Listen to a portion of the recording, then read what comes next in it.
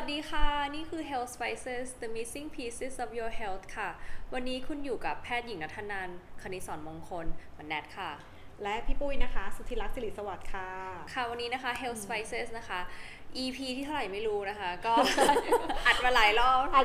อบนะคะก็จะมาเล่าให้ฟังถึงเรื่องสนุกๆนะคะที่คิดว่าหลายๆคนน่าจะสนใจค่ะคือเราจะมาพูดถึงในเรื่องของ Skin Nutrition นะคะจริงๆค่ะหมอนัทคือหลายๆคนเนี่ยติดเชื้อโควิดเนี่ยก็กลัวนะแต่กลัวมากกว่าคือกลัวไม่สวยกลัวแก่ใช่กลัวแก่แล้วก็ไม่สวย Skin Nutrition ที่จะพูดถึงเราก็จะพูดถึงว่าสารอาหารอะไรนะคะที่จะทำให้คุณภาพของผิวเราเนี่ยดีขึ้นนะคะคือมันนอกเหนือจากการทาครีมอย่างเดียวแต่การรับประทานอาหารอะไรทานอาหารยังไงให้ผิวดีเนี่ยตรงนี้เนี่ยมันสามารถทำได้จริงแล้วมันก็แบบเหมือนกับออกมาจากภายใน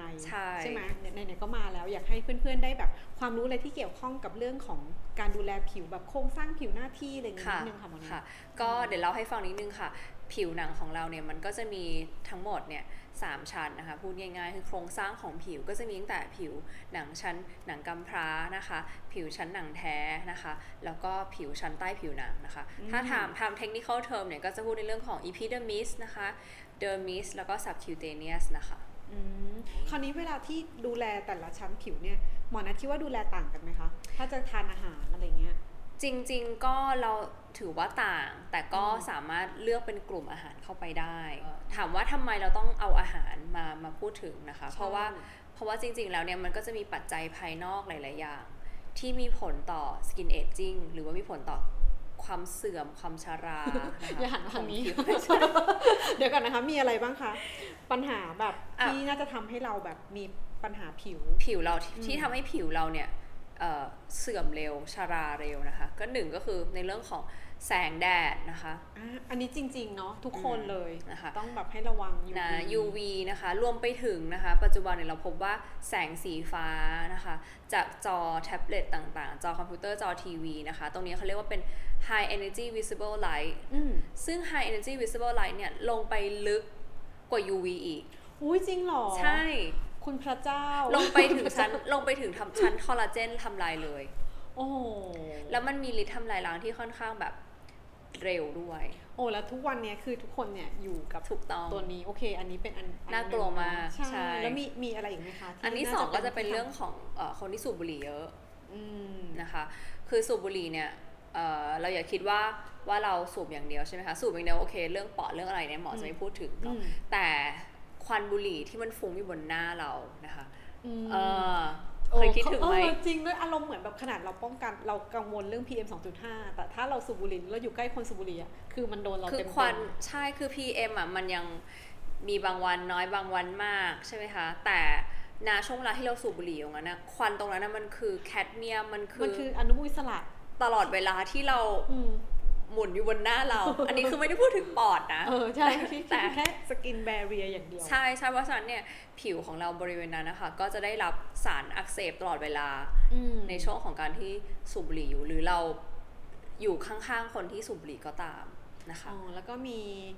เรื่องอาหารมีปัญหาไหมคะที่ต้องระวังที่ทำให้เราแบบเสื่อมแก่คือเราพูดถึงอาหารที่จะมาช่วยส่งเสริมแต่ว่าเราอาจจะต้องคิดถึงอาหารที่ทำให้เราแบบทำให้มันเสื่อมเร็วขึ้นอาหารเหล่านั้นนะคะก็จะเป็นในเรื่องของพวกอาหารที่มีการอักเสบสูงนะคะก็คือ deep fry fat ต่างๆนะคะ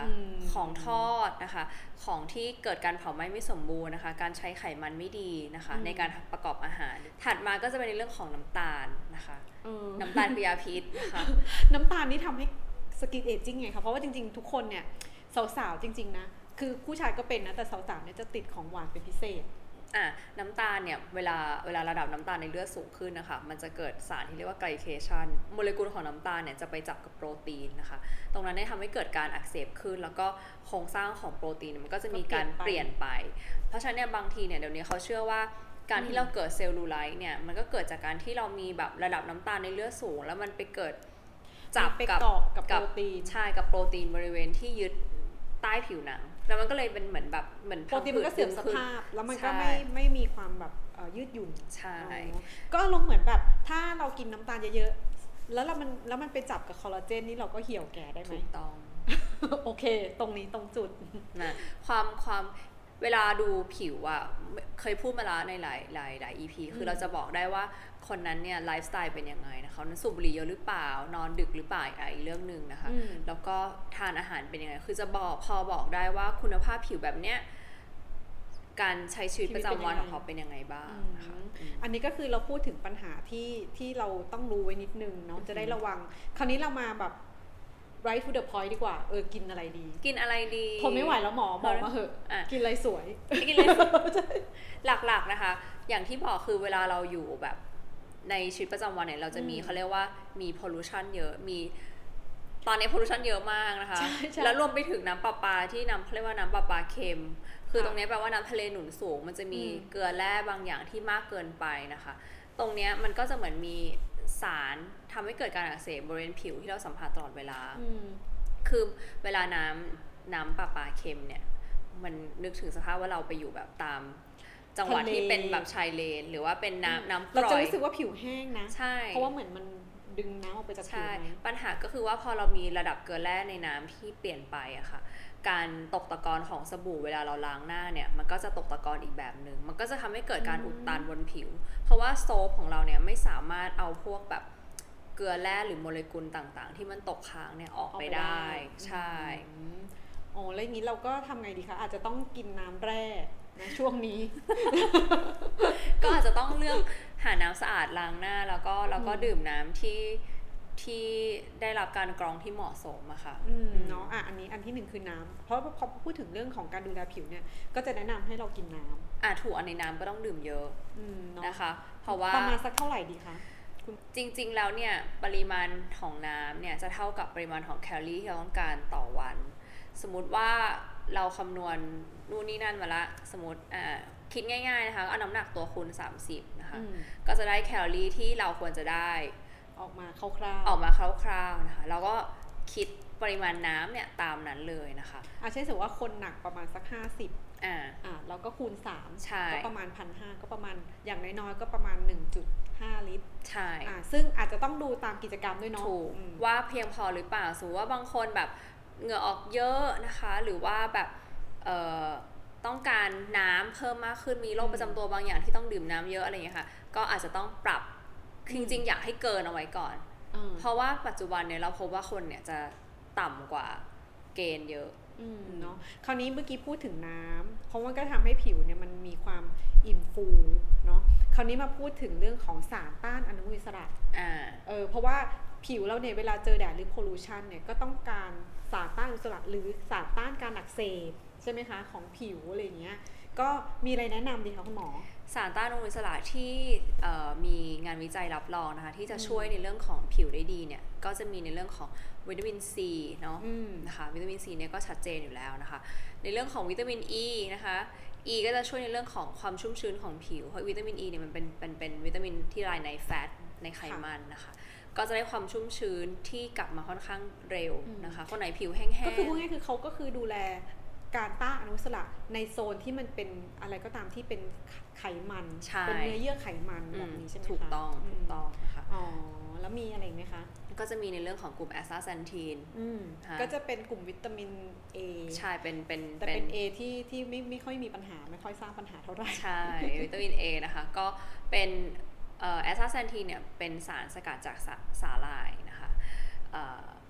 มันก็จะได้เป็นโลหะวัตถุสาหร่ายเนี่ยจะสร้างโลหะวัตถุสีออกแดงๆออกมาเพื่อเป็นตัวป้องกันตัวเองเวลาโดน UV นะคะเพราะฉะนั้นเนี่ยเราพบว่าการเอาสารแอสตาแซนทีนเนี่ยเข้ามารับประทานเนี่ยมันก็เหมือนกับเราได้แบรีเออร์ได้โลหะวัตถุอันนั้นเนี่ยมาปกป้องผิวเราช่วยปกป้องใช่หลักๆก็เราคิดถึงเรื่องของการต้านอนุมูลอิสระแน่ๆในการที่จะดูแลผิวซึ่งอาจจะถ้าสมมติว่าเราไม่ได้กินเป็นซัพพลีเมนต์เสริมเราจะกินเป็นผักและผลไม้หลายๆสีเพราะเราก็จะได้ลงคาวัตถุหลายๆสีหลายแบบแล้วก็จะได้สารต้านอนุมูลอิสระด้วยถูกไหมคะแล้วก็มีอะไรนะก็จะมีเรื่องแฟตเรื่องแฟตนี่แบบก็คุณหมอมีแนะนำไหมเรื่องไขมันนะคะก็การรับประทานไขมันดีเนี่ยจริงๆแล้วเนี่ยทั้งตัวเราเนี่ยมันก็จะมีหน้าที่ลดการอักเสบอยู่แล้วนะคะเพราะว่าไขมันดีเนี่ยหรือว่า good fat นะคะโอเมก้า3เนี่ยมันมีฤทธิ์ในการลดการอักเสบนะคะดังนั้นเนี่ยใครก็ตามนะคะที่ผิวเนี่ยรู้สึกว่ามีการอักเสบอยู่นะคะไม่ว่าจะเป็นผิวที่ผ่านการทำเลเซอร์นะคะ ผิวที่เพิ่งอาบแดดเสร็จนะคะโดนแดดมาเยอะๆหรือผิวที่ดิฉันเองหรือผิวที่มีการระคายเคืองนะคะจากการใช้สารเคมีอะไรก็ตามนะคะพวกนี้เนี่ยเวลาเรามีกูดแฟตเข้าไปนะคะมันก็จะมีหน้าที่ลดการอักเสบลงมาทุกอย่างก็จะคามมิ่งลงมาได้ดีมากกูดแฟตก็เหมือนเมื่อกี้พูดไปอาจจะมีโอเมก้า3ก็อาจจะดูในพวกน้ำมันที่ดีๆอย่างเช่นน้ำมันมะกอกน้ำมันอะโวคาโดหรือบางคนชอบกินอะโวคาโดพี่ชอบกินอะโวคาโดพี่ก็จะกิน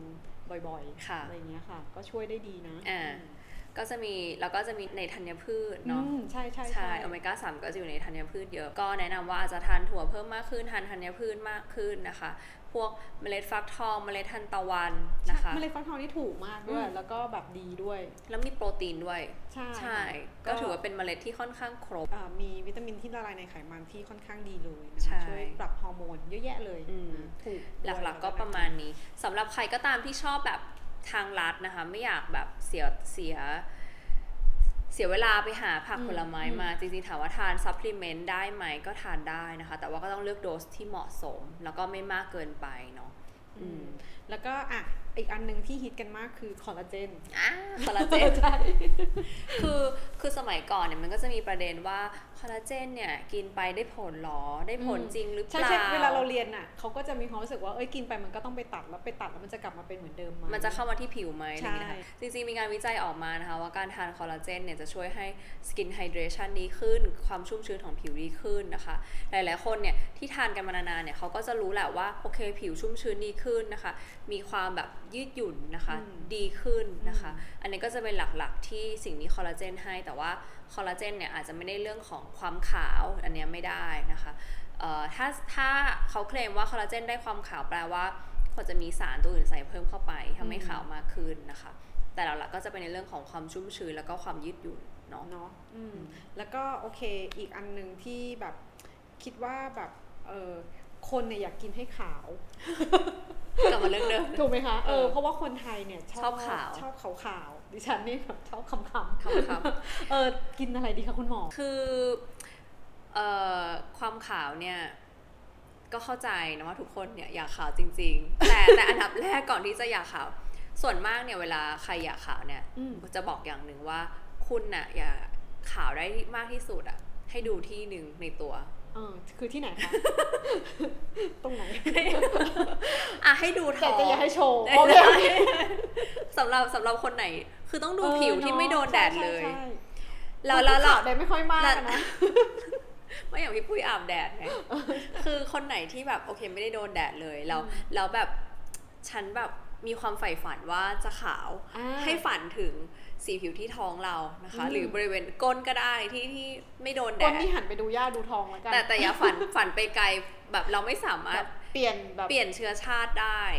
เพราะไม่อย่างนั้นเราจะเกิดการใช้สกินแคร์หรือว่าการขัดตัวหรือทำอะไรที่มันเกินความจำเป็นแล้วก็เกิดผิวมันก็จะเสียไปหมดบางคนก็ขัดสักคับกะว่าจะขาวแต่ว่าให้มอง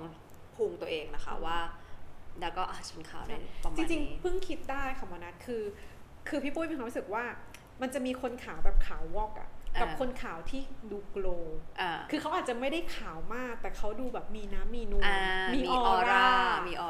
อย่างนั้นน่ะคือเวลาอยากได้ออร่าเนี่ยแต่เราไม่ได้มองในเรื่องของความสีผิวนะคือบางคนขาวก็จริงแต่ผิวมีการอักเสบตลอดเวลาผิวแห้งมีการอักเสบเขาเนี้ยก็ไม่มีออร่าบางคนคล้ำนะคะแต่ผิวแบบมีออร่าตลอดเวลาเดินไปที่ไหนก็ดูแบบมีเสน่ห์มันดูโกลว์ใช่มันต่างกันนะคะก็วิธีอยากให้มีออร่าหนึ่งก็คือทามอยส์เจอไรเซอร์นะคะห้ามขาดใครชอบแบบน้ำแบบเจลแบบออยล์นะคะชโลมทุกวันมีวินัย เพราะว่าทุกวันเนี้ยเราอยู่ในสภาวะที่ผิวเราสูญเสียน้ำตลอดเวลาไม่ว่าจะอยู่ในห้องแอร์บ้างนะคะใช้สบู่ที่แรงๆบ้างนะคะขัดตัวอยากขาวอันนี้มันก็จะมีความผลัดเซลล์ที่เยอะเกินไปเนี่ยก็ทำให้เรามีผิวที่กร้านแล้วก็ไม่แข็งแรงได้นะคะแล้วคราวนี้ก็คือเอาเป็นว่าไม่ทำมากเกินไปแล้วก็พยายามดูแลจากภายในมันก็จะเหมือนกับสุขภาพเดี่ยวมาจากภายในเลยใช่แล้วก็หลบแดดทาครีมกันแดดนะคะทามอยส์เจอไรเซอร์ที่ผสมพวกไวท์เทนนิ่งอย่างเงี้ยก็ช่วยได้นะคะก็จะมีสารบางอย่างที่ทำให้การทำงานของเม็ดสีลดลงนะคะ พวกเนี้ยก็จะสามารถทำให้เราขาวขึ้นได้เนาะก็มีเยอะมากนะคะอีกอันนึงที่สังเกตเห็นค่ะคุณหมอถ้าเขามีปัญหาเรื่องของระบบลำไส้อ่ะผิวจะไม่ค่อยสวยก็จริงนะก็ควรจะต้องกินผักผลไม้เพิ่มใช่คือใครก็ตามที่แบบถ่ายไม่ดีแล้วรู้สึกว่าแบบ 3-4 วันเนี่ยลำไส้ไม่ถ่ายเนี่ยหน้ามันจะเหมือนกับมีฮอร์โมนที่เยอะเกินนะคะเพราะเวลาเราenterohepatic circulation เนี่ยคือการก็คือตัวลำไส้กับตับเนี่ยเขามีเหมือนกับมีช่องของเขาในการที่จะหมุนเวียนหรือว่าจัดการกับตัวไขมันอะไรส่วนเกินสารพิษส่วนเกินใช่คือพอเมื่อไหร่เราท้องผูกเนี่ยมันก็จะมีการดูดกลับของฮอร์โมนเนี่ยที่เยอะเกินไปนะคะมันก็ทำให้มันก็จะพรีเซนต์ออกมาแหละว่าผิวมันจะดูแบบมันมากขึ้นผิวมันจะดูอุดตันใช่มันทฤษฎีเนี่ยเราก็อาจจะมีทฤษฎีในเรื่องของการเปลี่ยนแปลงของจำนวนแบคทีเรียในลำไส้อะค่ะว่ามีชนิดไม่ดีมากกว่าชนิดดีนะคะตรงนี้เนี่ยก็จะมีผลต่อในเรื่องของฮอร์โมนต่างๆหรือว่าการหลั่งสารสื่อประสาทบางอย่างที่มีผลต่อผิวของเราได้เหมือนกันเอาจริงๆก็คือดูแลตัวเองดูแลไลฟ์สไตล์ทั้งหมดเท่าที่ฟังมานะคะจริงๆก็คือเหมือนกับว่าเวลาที่เราดูแลตัวเองดีๆอ่ะยังไงผิวก็ได้ด้วยใช่ไหมคะคือมันได้ทั้งตัวเนาะมันได้ทั้งตัวเลยวันนี้แบบอยากให้คุณหมอฝาก wrap up wrap up นิดนึงค่ะ wrap up ก็จะบอกมอยกันมาเยอะสรุปอะไรสรุปถ้าจะ wrap up นะก็สมมติใครก็ตามนะคะที่อยากให้ผิวสดชื่นแข็งแรงนะคะก็1ทานวิตามินนะคะทานผักให้ครบทุก5สีนะคะ Rainbow Diet นะคะย้อนกลับไปฟังได้นะคะแล้วก็ให้หลีกเลี่ยงสารที่ทำให้เกิดการอักเสบต่างๆไม่ว่าจะเป็น UV นะคะ pollution นะคะบุหรี่นะคะพวกนี้เวลามาเกาะที่ผิวเราก็จะเกิดทำให้ผิวเราเอจจิ้งแล้วมีความเสื่อมที่เร็วมากขึ้นน้ำตาลของทอดนะคะ processed food ใช่ส่วนวิตามินถ้าอยากทานเสริมนะคะก็จะมีวิตามิน C วิตามิน E นะคะแอสตาแซนทีนนะคะแล้วก็ good fat นะคะคอลลาเจนก็ใช้ได้นะคะหลักๆก็น่าจะประมาณนี้แล้วก็สุดท้ายเมื่อกี้ก็คือดูแลระบบลำไส้ให้ดีใช่ขับถ่ายให้เป็นเวลานะคะทานไฟเบอร์ให้พอทานน้ำให้เยอะนะคะพวกนี้ก็จะทำให้ระบบต่างๆในร่างกายของเราเนี่ยฟังก์ชันได้ดีนะคะก็โอเคค่ะฟังเสร็จรู้สึกสวยเดี๋ยวนี้ต้องไปทำแอปสอบเดี๋ยวต้องไปทำสวยต่อนะคะวันนี้ใช่ก็วันนี้สนุกนะคะแล้วเดี๋ยวไว้เราเจอกันได้ค่ะใครมีคำถามอะไรยังไงนะคะก็ inbox มาถามที่Facebook Health Spaces นะคะหรือว่าจะ text มาหาเราทุก channel เราก็พร้อมที่จะตอบนะคะ